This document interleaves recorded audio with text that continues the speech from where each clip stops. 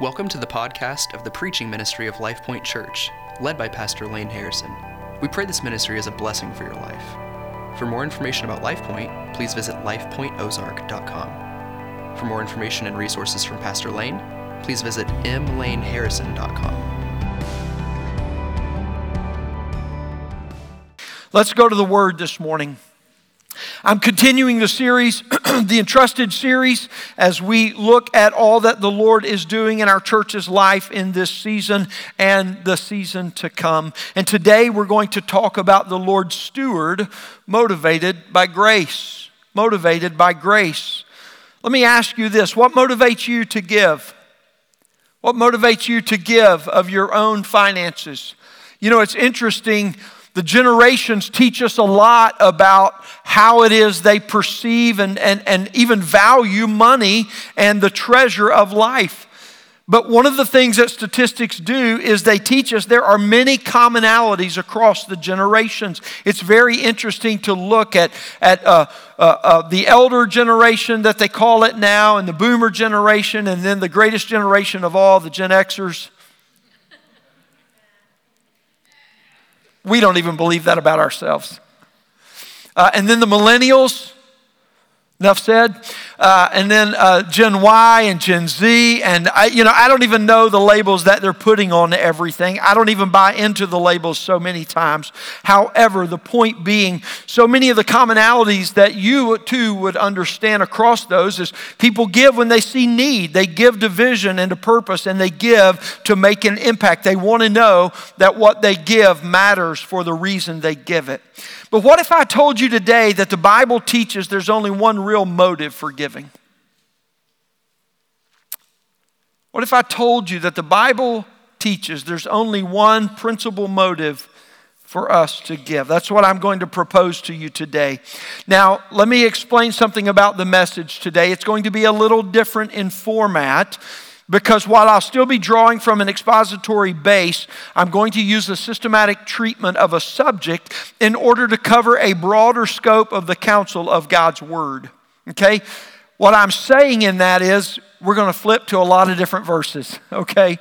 All of them will be on the screens, but I want to encourage you to put your finger or to put a piece of paper and mark those. I'll give them to you briefly. Outside of Matthew 6, you might want to turn to 1 Corinthians 16 and 2 Corinthians 8 and Philippians 4.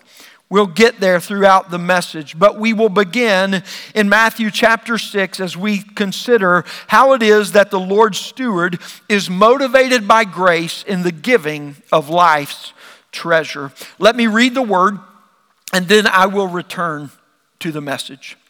Matthew chapter 6, verse 19, our Lord teaches, "Do not lay up for yourselves treasures on earth where moth and rust destroy and where thieves break in and steal.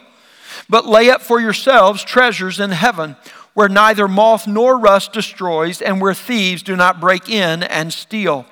For where your treasure is, there your heart will be also." May God bless the reading, the hearing, the understanding, and the obeying of His Word today. If you want to understand this verse and this passage, you need to put a circle around the word treasure and a circle around the word heart in verse 21 and draw a line between the two. That's the impetus of Jesus' teaching. He says to us that your life follows your treasure because your heart is steered by its highest glory and its greatest value. He is not telling us that our life is better when there's more. Quite honestly, very often the opposite is the case, statistically speaking. Rather, what Jesus is teaching us is that whatever consumes your treasure will be that which consumes your heart. Therefore, Jesus instructs us to lay up treasure in heaven where moth and rust cannot break in and steal. How do you lay up treasure in heaven?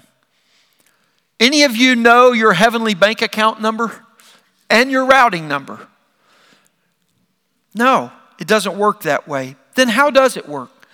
You see, Christians lay up treasure in heaven by honoring the Lord through faithful stewardship on earth. It's one of the greatest ways that we take the tangible, temporary things of this world and we apply them and steward them in such a way to bring eternal glory to our life through it. I know some always respond when you teach on topics like this. Pastor, I don't need to give my money to God to control my heart. I can keep my heart wanting God without worrying about giving my money to Him. Friends, I'm going to be real honest, but I'm going to get real personal with you, and I hope this doesn't sting as much as it possibly could. The fact of the matter is, you can't keep your heart from wanting a big, greasy, sloppy hamburger with sloppy fries, even if the doctor tells you it's the worst thing you could do. I got an amen in the first service for that one. I mean, the fact of the matter is, we all know statistically, Taco Bell has sub-grade 4 level meat, and yet your heart longs for that value menu. Am I right? Do not argue with me about controlling your heart. None of us can overcome the desire for sub-grade 4 level meat when it's properly packaged and marketed. Knowing that your treasure directs your heart, it's important for each of us to ask, what then motivates us to give? You know, many think, well, when I make more, I'll begin to give or I'll give more. But statistically, that's factually not true. Of Christian families making less than $20,000 a year, 8% gave at least 10 or more percent of their income. But for families making $75,000 or more a year, that figure drops to only 1%. Now that figure is from 2017 statistics. So they're 6 years old. But here in a minute, I'm going to show you that statistically speaking, things have not moved in a positive direction. Okay? Another statistic, so the statistics show based on that, the more money a person makes, the less likely they are to tithe. Another stat I heard earlier this year really put things in perspective, and it just hit me as I heard it tell. It was a comparison between Starbucks customers, regular customers, and the average church attender. Starbucks customers are more committed to Starbucks than the average church attender is to their own church. So that's a big statement, isn't it? I mean, I just go and get coffee there. That's all I do. The average, here's what they base that off. The average Starbucks customer spends over $2,800 a year on drinks.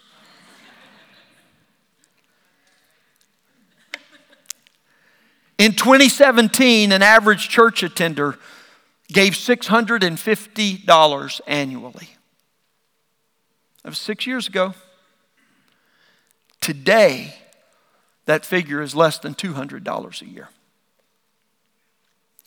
Would you believe me if I told you that as of 2017, 37% of people who attend church weekly identify themselves as evangelicals give no money to their church? And that's 6 years old. When it comes to stewardship in the church, statistics reveal a sobering reality for us, friends. Stewardship statistics reveal that the greatest reason Christians and churches are in such hard times, based on the teaching of Jesus in Matthew 6, is this: because so little of our hearts are consumed with Him. Christians give to God as a response of faith to His love with the treasure of their life, just as in serving they respond with their talents and abilities and gifts, and as with their time in Sabbathing or resting in Him. So today I want to attempt to answer some questions and at least address them. Number one, what does the Bible teach? And number two, how should Christians think about and practice their giving? One great passage of general wisdom from the wisdom book itself, Proverbs chapter 3, verses 9 and 10 states, "Honor the Lord with your wealth, with the first fruits of all your crops. Then your barns will be filled to overflowing, and your vats will brim over with new wine." You see, the Bible commands Christ followers to give not as a law or obligation, but rather to honor God with the treasure and the wealth of their life. So, however we give, we must honor God in order for it to be biblical and faithful to the teachings of the Scripture. You see, giving is the Christian's most practical way of honoring God with that which is most hallowed in the world.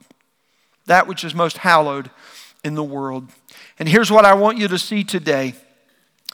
Grace motivates Christians to live faithful as stewards, so that the discipline of giving produces greater grace for stronger faith in life. How grace motivates giving is the topic of our message today. There are 4 principal passages that shape the main corpus of teaching in the New Testament. These aren't the only verses, but they are, shall I say, the largest portion of New Testament teaching on Christians and their giving. You see, when a Christian draws from grace as their motivation for giving, the discipline of giving produces an increasing experience of God's grace in life. And experiences have become important, have they not? I talked to you a while ago about the motivations of the different generations that are sitting in the room, even here. There are things that motivate differently. And we began to hear with the millennial generation that they didn't care about collecting all the stuff. They didn't intend to build yet another garage on their house so they can store stuff that they're never going to remember they even have. Instead, they said, we want experiences. We want to see the world. We want to taste, touch, and smell the world. And we're going to force you to indulge it on social media by our news feed. Their value went from owning stuff of all the previous generations to experiencing it. And you see, it's not that one is more right than the other.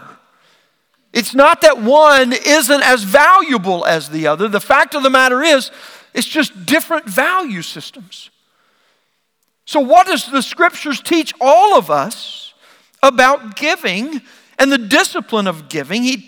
It teaches us that there is an increased experience of God's grace in our life when we practice faithfulness in our stewardship. I want to identify 9 qualities that characterize one's giving as motivated by grace today.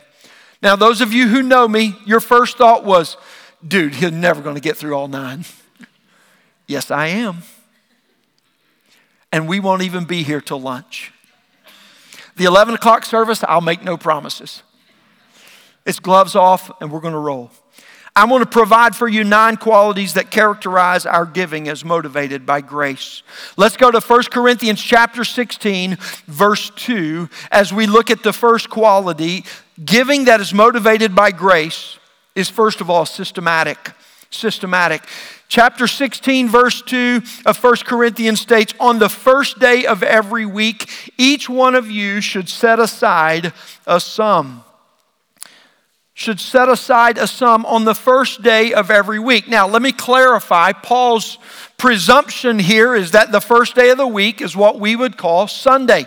Regardless of what your Google Calendar may have it listed as, he's speaking of the Lord's Day here, of the day that we honor the Lord. And he's saying on that day you should set aside a sum. He's teaching us that giving should be done on a regular basis with regularity, whether it's weekly or monthly or bi-monthly or however it is that your pay structure is scaled. But in the same way that the Scripture teaches us to remember the gospel, remember the Lord Jesus Christ, because in it our heart is encouraged and strengthened, he's also telling us that we ought to remember the Lord on a regular basis when we come to the issue of giving. Our giving shouldn't be disconnected from our relationship with God, but intricately woven in. This first quality of grace-motivated giving also aligns with the biblical principle of first fruits. What is the first fruit? Well, what we give to God is not simply to be a portion of what we have, just any part, but rather it's to be the first portion and the best portion. What and how we give must represent God's worth to our life, and what it should say about God for faithfulness is that He is our priority in life, in all things. So giving that is motivated by grace should first be systematic. Secondly, he moves on in the second part of verse 2 of 1 Corinthians 16 to teach us that giving should be that is motivated by grace should be proportional. Look what he says, that it should be done in keeping with his income. In keeping with his income. He's saying that there is a proportionate measure that giving should be in relationship to, and that is with one's income. In 2 Corinthians chapter 8, verse 3, he continues to teach this in a different way. He says of the Macedonians that they gave as much as they were able and even beyond their ability. So there's a proportionate scale that he's referring to here to say, look, they were able to give this, but they ended up giving all of this too. And then in verse 12 of that same chapter, he said that the gift is acceptable according to what one has. So all of these verses are teaching us this quality of proportionality in our giving that is motivated by grace. The Bible teaches that what we give should be in proportion to how it is that God has prospered you. God's not holding you accountable for someone else's income. He wants you to look at your life. He wants you to count the numerous ways that He's blessed you. He wants you to count your many blessings, name them one by one, and consider what does this mean to you? What value does this hold in your life? Giving to God as an act of worship represents the treasure that God has given to you.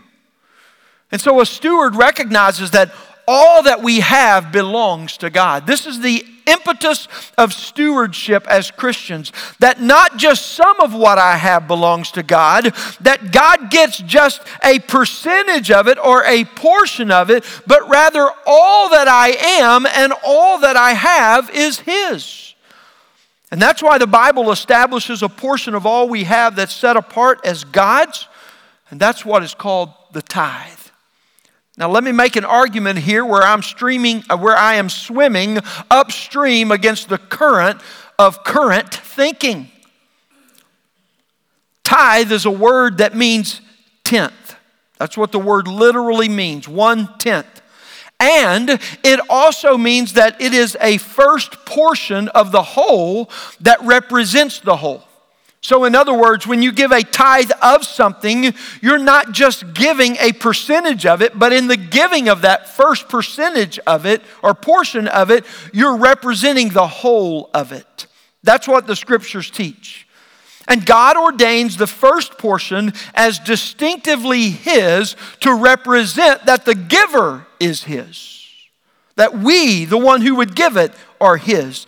And that all that we have is from Him, and that all that we have is because He provides for full sufficiency of all of our needs. So the Christian stewardship, friends, is a testimony.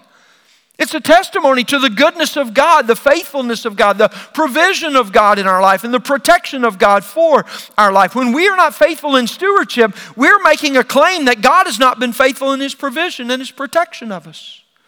When we're not faithful in our stewardship, we make the claim that God has not been faithful in His joy and His pleasures forevermore that He has promised to us. When we're not faithful in our stewardship, we're making a claim that God has not been faithful in all that He has promised for us. And in any way we use our money to try and make up for where we believe God in some way is faltering or letting us down, we're making a false claim against God Himself. You see, friends, tithe doesn't accomplish or fulfill anything. It was included in the law, but it was never originally the law. Rather, tithe reveals and expresses the state of one's heart with God. Let me give you some statistics on this, because I think we all want to know, where do things practically fall out on this But we just don't want to be included in that. You know what I'm saying? So the statistics that I'm speaking to you of here are drawn from a couple of different national research firms, Barna being probably the most recognizable of those. But they're speaking of the church as a whole in modern day America.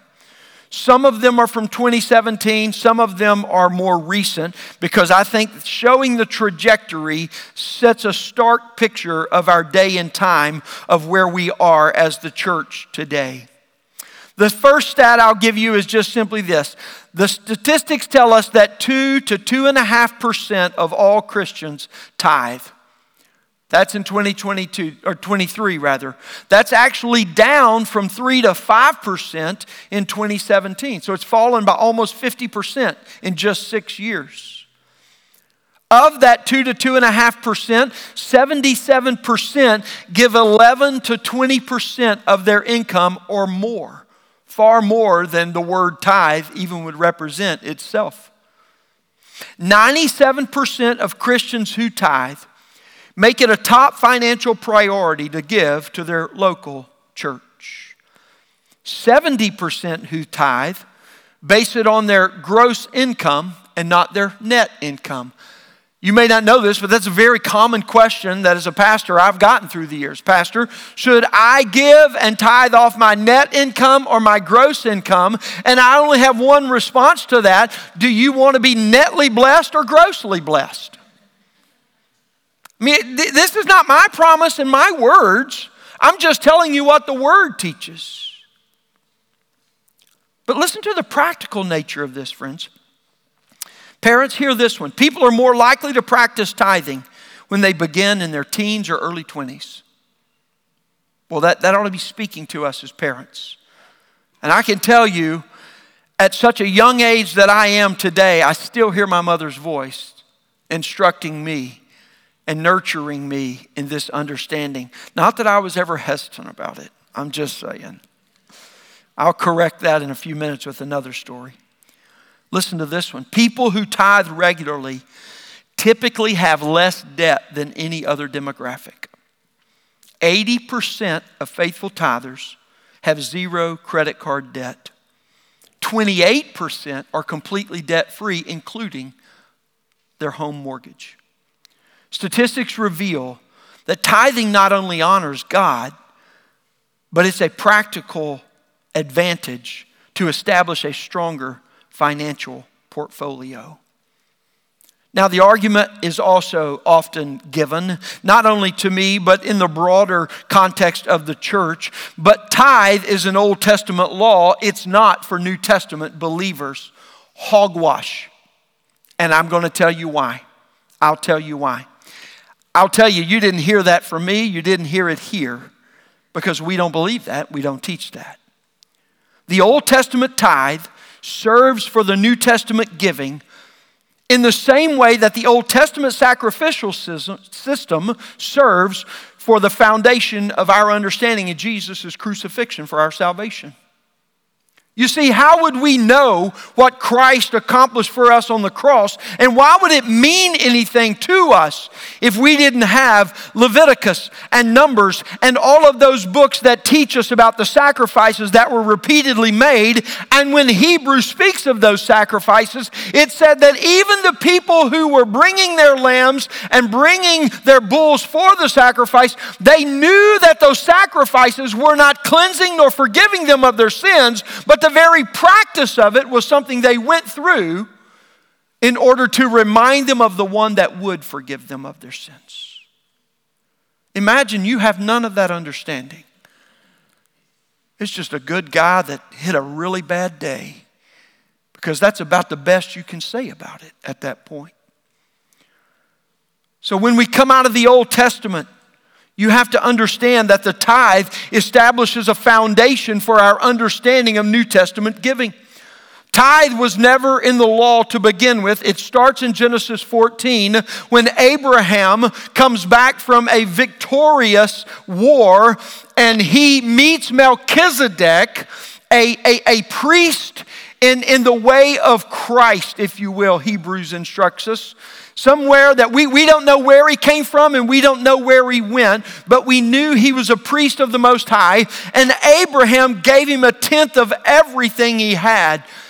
Why? Because he demanded it? No, because it was an offering of Abraham recognizing that it was God who had given him the victory, hence it was God who had given him everything that he owned in life. That's where tithe is introduced.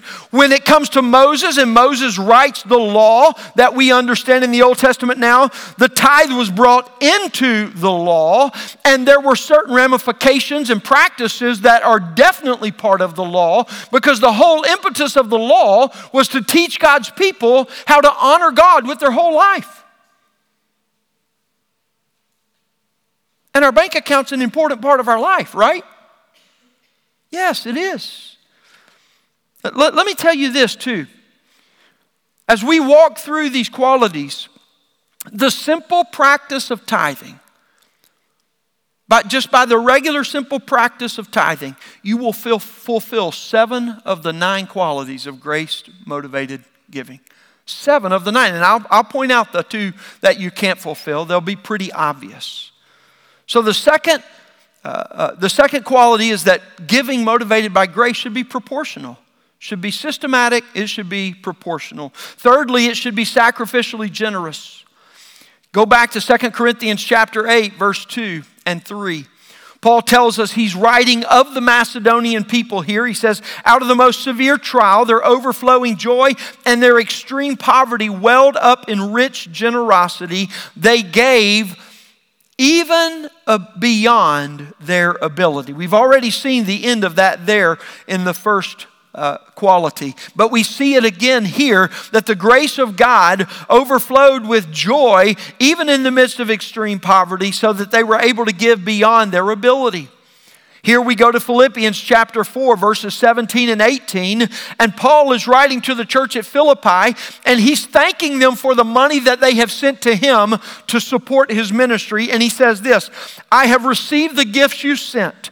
They are a fragrant offering, an acceptable sacrifice. They are pleasing to God. What Paul is saying to the Philippians is, listen, I've been separated from you. You could have forgotten about me. You could have not given, and you would have been none guiltier for doing so, but you didn't forget. You were willing to sacrifice and to remember and to send so that you could support the work. You see, faith, friends, empowers Christians to give not only what we can afford, but even beyond that. Because what we believe about God and what He would have us to give is what we begin to entertain and to look towards when we desire to give sacrificially generous. We trust Him for our provision by our giving. God leads us to give beyond our means because it places us in full dependence on Him. And one of the reasons we don't like to give sacrificially is because we don't want to have to depend on God where it matters most. Friends, that's a dangerous pattern of thinking. We should never want to rely on self and substitute for God. And when we only give out of our personal management, which I've already argued for the first 2 qualities in the importance of our own management, but when we only operate out of that, we remove any need for God, and we try to honor God without faith.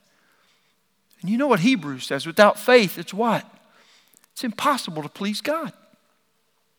So when we practice sacrificial generosity, we say to God, God, not my will, but thy will be done in my life, in this area, in this way, in this sacrifice. The fourth quality is that giving that is motivated by grace is intentional. Again, verses 2 and 3, man, these 2 verses are packed, aren't they? Paul says that they urgently pleaded with us. Who? The Macedonians. They urgently pleaded with us for the privilege of sharing in the service to the saints. They wanted to give. Paul is saying that the Macedonians were those kind of people that if you invite them to dinner, you better know what you want them to bring, because they're not walking through the door empty-handed. If you don't tell them something, they're still bringing something. Right? They're going to have a salad. They're going to have a side dish. I mean, with me, I'm bringing my appetite. That's what I'm always faithful to bring. But there are some, and that's what the Macedonians were like. You can tell us But if you don't tell us, we're still sending it.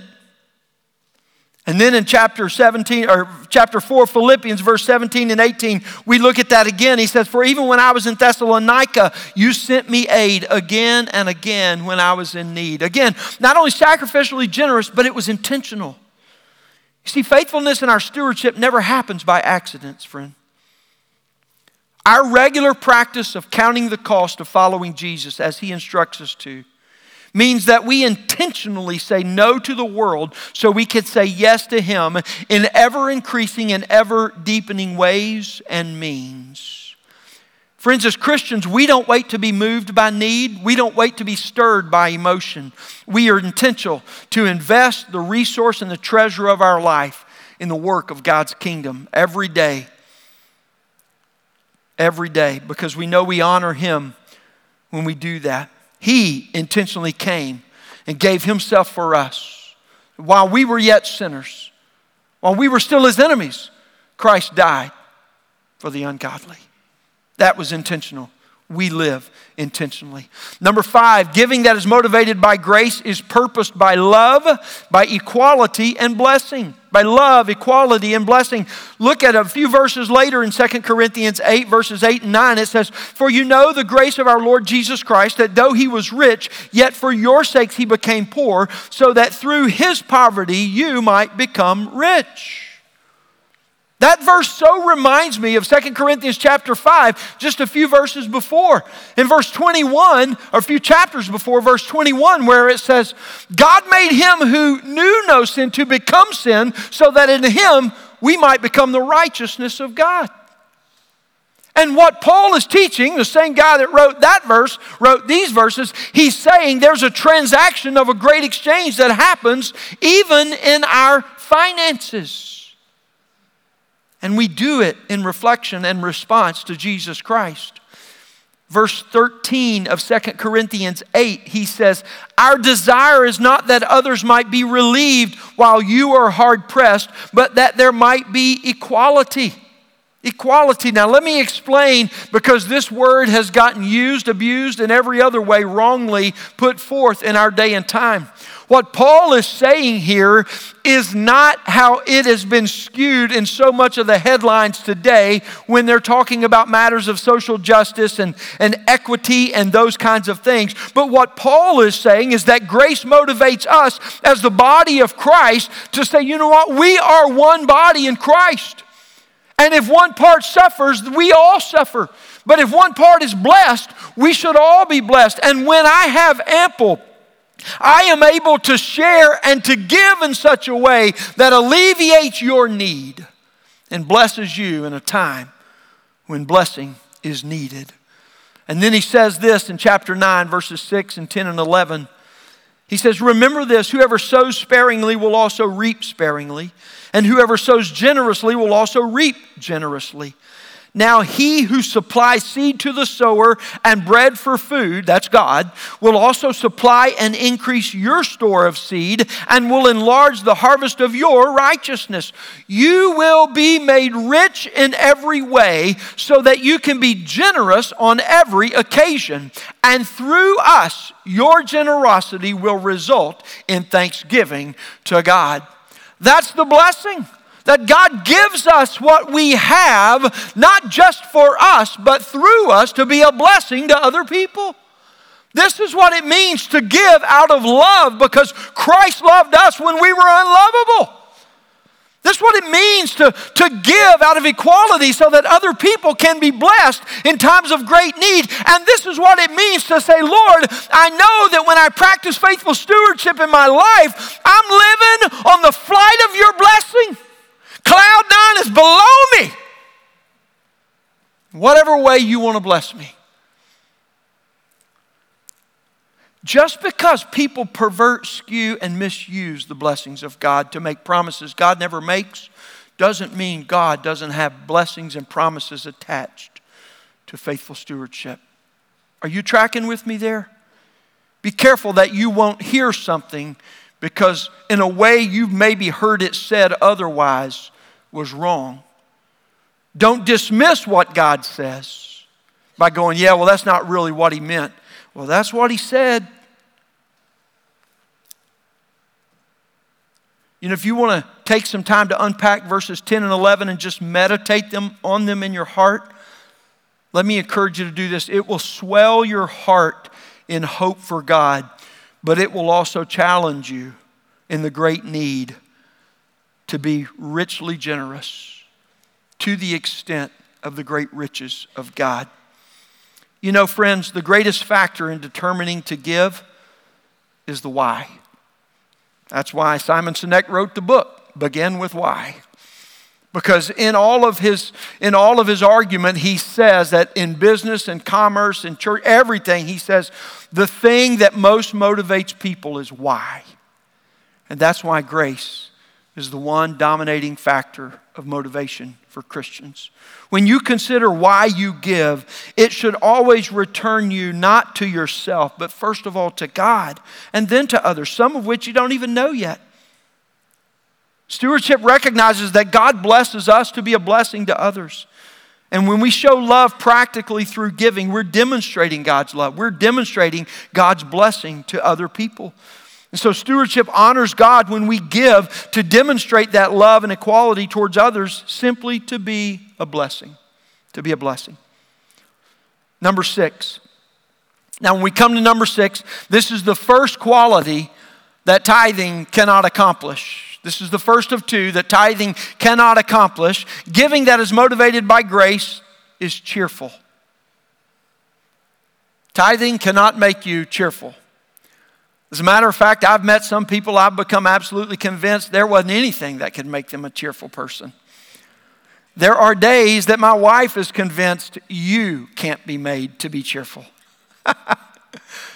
What does Paul say? 2 Corinthians chapter 9, verse 7, he says, each person should give not reluctantly, for God loves a cheerful giver. God loves a cheerful giver. And Proverbs chapter 22 verse 8 says, God loves, yea, blesses a cheerful and generous person. You see, cheerfulness will likely not be the result of giving, but it will become the most rewarding aspect of your giving. I'll tell you a story about myself that kind of undoes some of what I said at the beginning. My first couple of months of college, I stopped giving to church.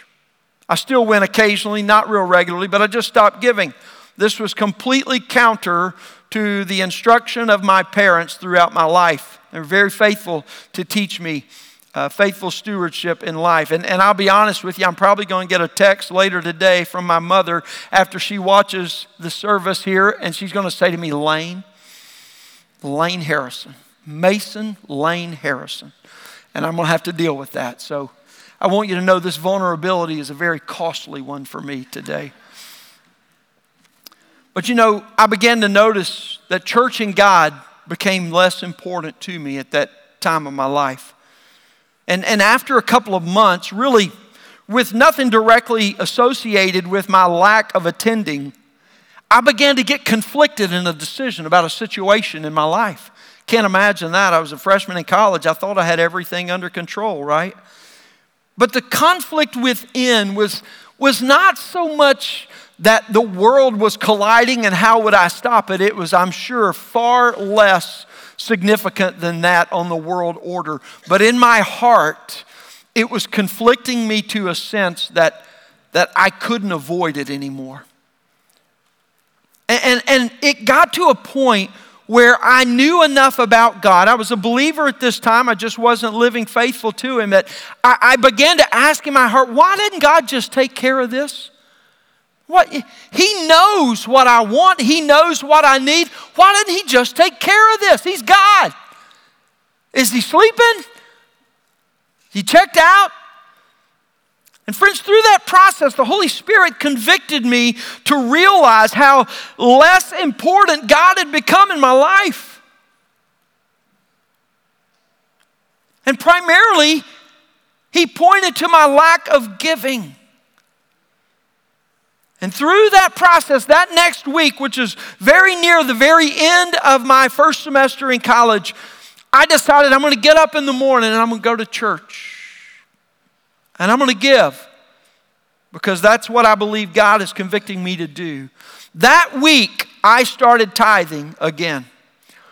Now, as a college student, it did not sway the S&P.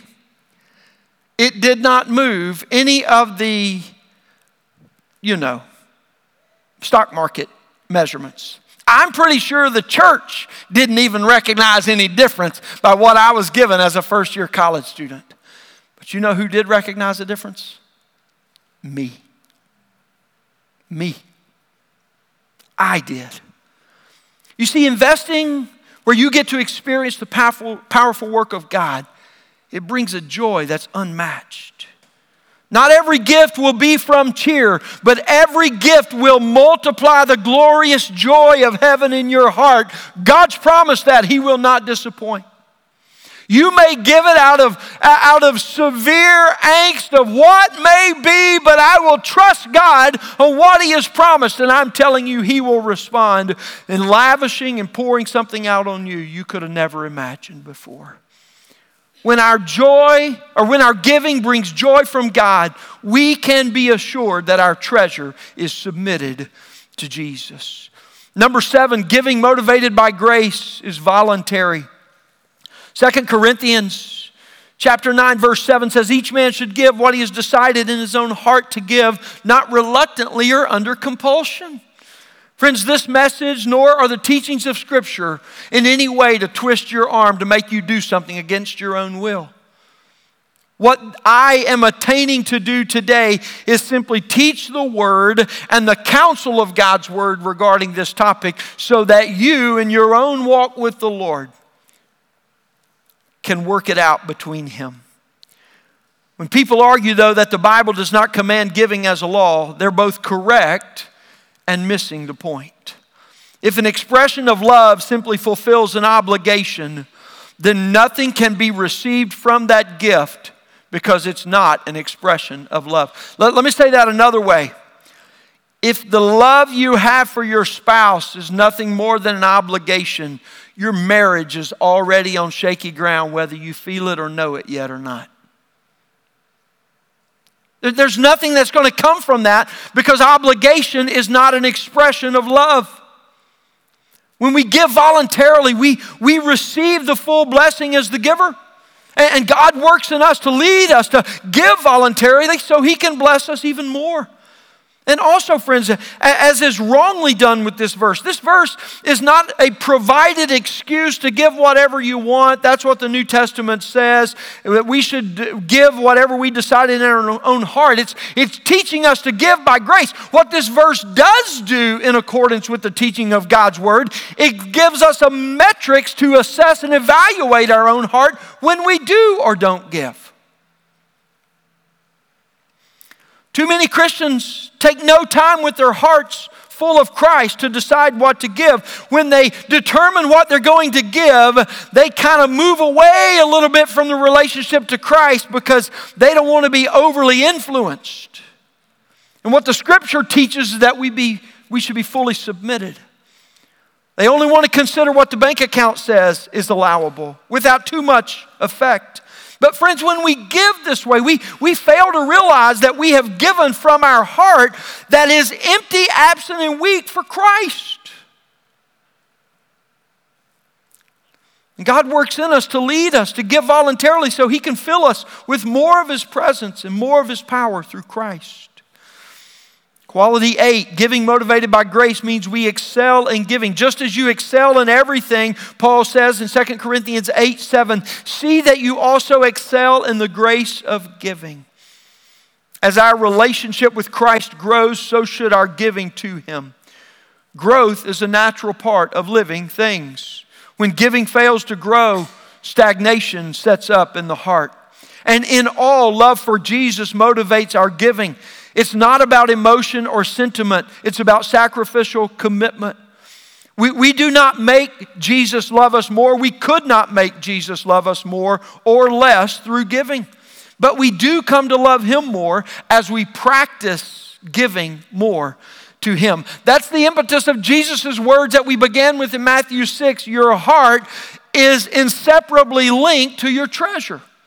When you give to Him, you will love Him more. Or you will find that you have disdain for Him for reasons. And that in and of itself will be the very point at which God wants to bring forgiveness, healing, restoration, whatever the case may be of Him working in your heart. That's how it becomes an assessment for us. And don't we want to grow in life? I don't ever hear anybody going, I'd like for my marriage just to be a little less satisfying. I never hear people going, you know what, I'd like to be a little worse at parenting. If I could just pull that off, that'd be so helpful. No, we want to be better. We want to have a better marriage, a greater marriage, a more intimate marriage. We want to be more faithful to our kids.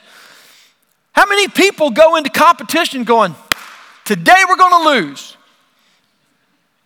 And I'm a Razorback and a Cowboys fan. That took a lot of faith to use that one right there, friends. How many of us go, you know what? I need a little less recreation in my life. Our desire to excel, to grow and to mature, it makes sense according to the Scriptures for a reason.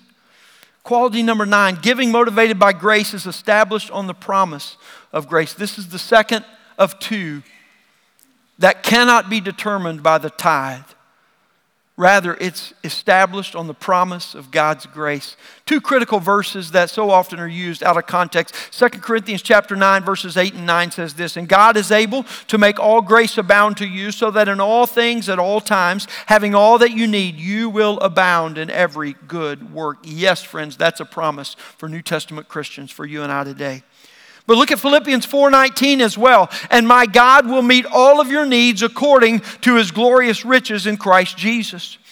There is no small amount of debate on the Bible's teaching of giving from the Old Testament to the New. But friends, I present to you today, they do not stand in opposition to one another. You should not unhitch yourself from the Old Testament when you're thinking about giving. You shouldn't unhitch yourself from the Old Testament when you're thinking about anything. Because when you pull that pin, you're pulling the pin of your fellowship with God. Don't do that. Don't do that. The issue of giving is really one of understanding how much greater is grace than law. We're looking for the least demand so that we can satisfy it, when God is looking for the greatest blessing so He can pour it out upon us. Philippians 4:13 is a powerful promise and a popular verse. I can do all things through Christ who strengthens me. How often do you hear people quote that in terms of their bank account, though? In terms to their giving. And yet that's what Paul is talking about in his provision for life. So often when it is quoted, it has nothing to do with context or the right reasons within it is given. You see, Paul is stating this, man, I've learned contentment when I had nothing. When my whole life was one big mess of need, I've learned contentment. But he said, when I had every need fully satisfied and overflowing, I've learned contentment in the midst of that too. Because in all of those things, Christ was the one whom all things came to me through. And as he finishes, once he states Philippians 4:13, as he finishes talking about giving, he states this, my God will supply every need of yours according to His riches and glory in Christ Jesus. You see, friends, Philippians 4:13 is not about accomplishment in life.